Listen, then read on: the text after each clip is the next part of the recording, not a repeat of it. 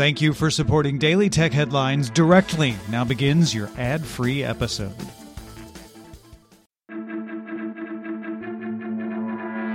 These are the Daily Tech Headlines for Thursday, May 6th, 2021. I'm Rich Straffolino. Google will soon start automatically enrolling users into two-step verification, although an exact rollout date was not announced. Users will have to have recovery information on their accounts, like a phone number or secondary email, before two-step verification is enabled, and it's unclear if users can opt out once enabled.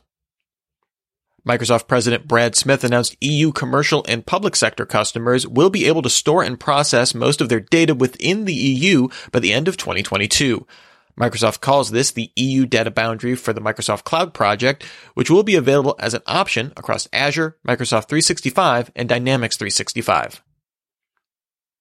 Court documents from the Apple versus Epic lawsuit reveal that in an attempt to get its xCloud iOS app approved by Apple, Microsoft cited the app from the cloud gaming company Shadow, which let users access their PC game library remotely.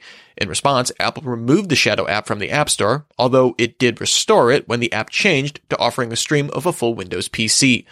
Also at the trial, Xbox Business Development Vice President Lori Wright was called as a third-party witness and testified that Microsoft always sells Xbox consoles at a loss and has never made a profit on their sale. The security firm Check Point Research disclosed a security vulnerability in Qualcomm's mobile station modem used in 31% of smartphones globally, which could allow for a partial backdoor to devices.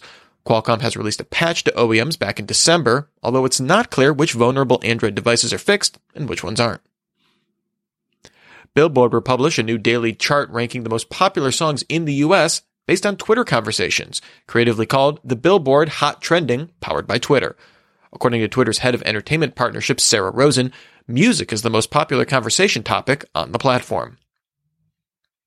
In Nintendo's fiscal year-end earnings, it reported it sold 28.8 million Switch consoles in the last year, including 14.7 million Switch Lites, bringing lifetime Switch sales to 84.59 million. The company also reported a record 679 billion yen profit in the year, that's about $6.2 billion US dollars, up 88.4% from last year. CNBC sources say Tencent is in negotiations with the Committee on Foreign Investment in the U.S., or CFIUS, to allow it to keep ownership stakes in the U.S.-based game developers Riot Games and Epic Games. CFIUS had been investigating how both companies handled user data, with Tencent negotiating risk mitigation measures. IBM announced a 2nm node chip, claiming it offers 45% better performance at the same power compared to current 7nm processes, with a potential density of 333 million transistors per square millimeter. No details on the test chip or when a 2nm process would be ready for mass production were provided. Hisense announced its flagship U9DG, a 75-inch TV with a 4K dual-cell ULED panel offering 2 million local dimming zones at up to 1,000 nits of peak brightness, running Android TV, available this summer for $3,499.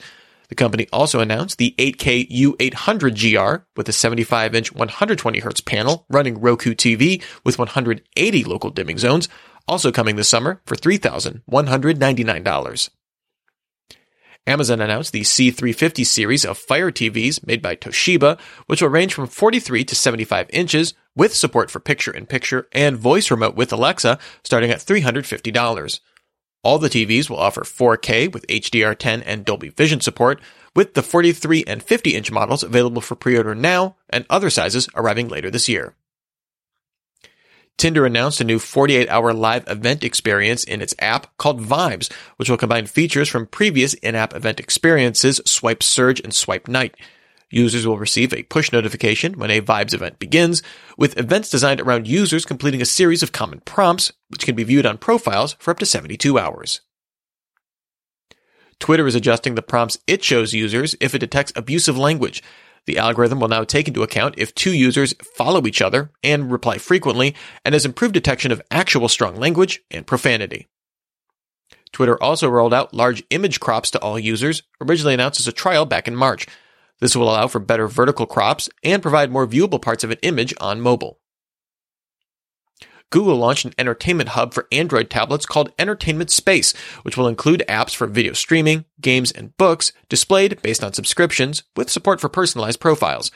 Entertainment Space will roll out first on Walmart on tablets later this month, then roll out to new and select existing tablets from Lenovo, Sharp, and other unspecified manufacturers. Remember, for more discussion of the tech news of the day, subscribe to Daily Tech News Show at dailytechnewsshow.com. And remember to rate and review Daily Tech Headlines wherever you get your podcasts. Thanks for listening. We'll talk to you next time. And from all of us here at Daily Tech Headlines, remember, have a super sparkly day.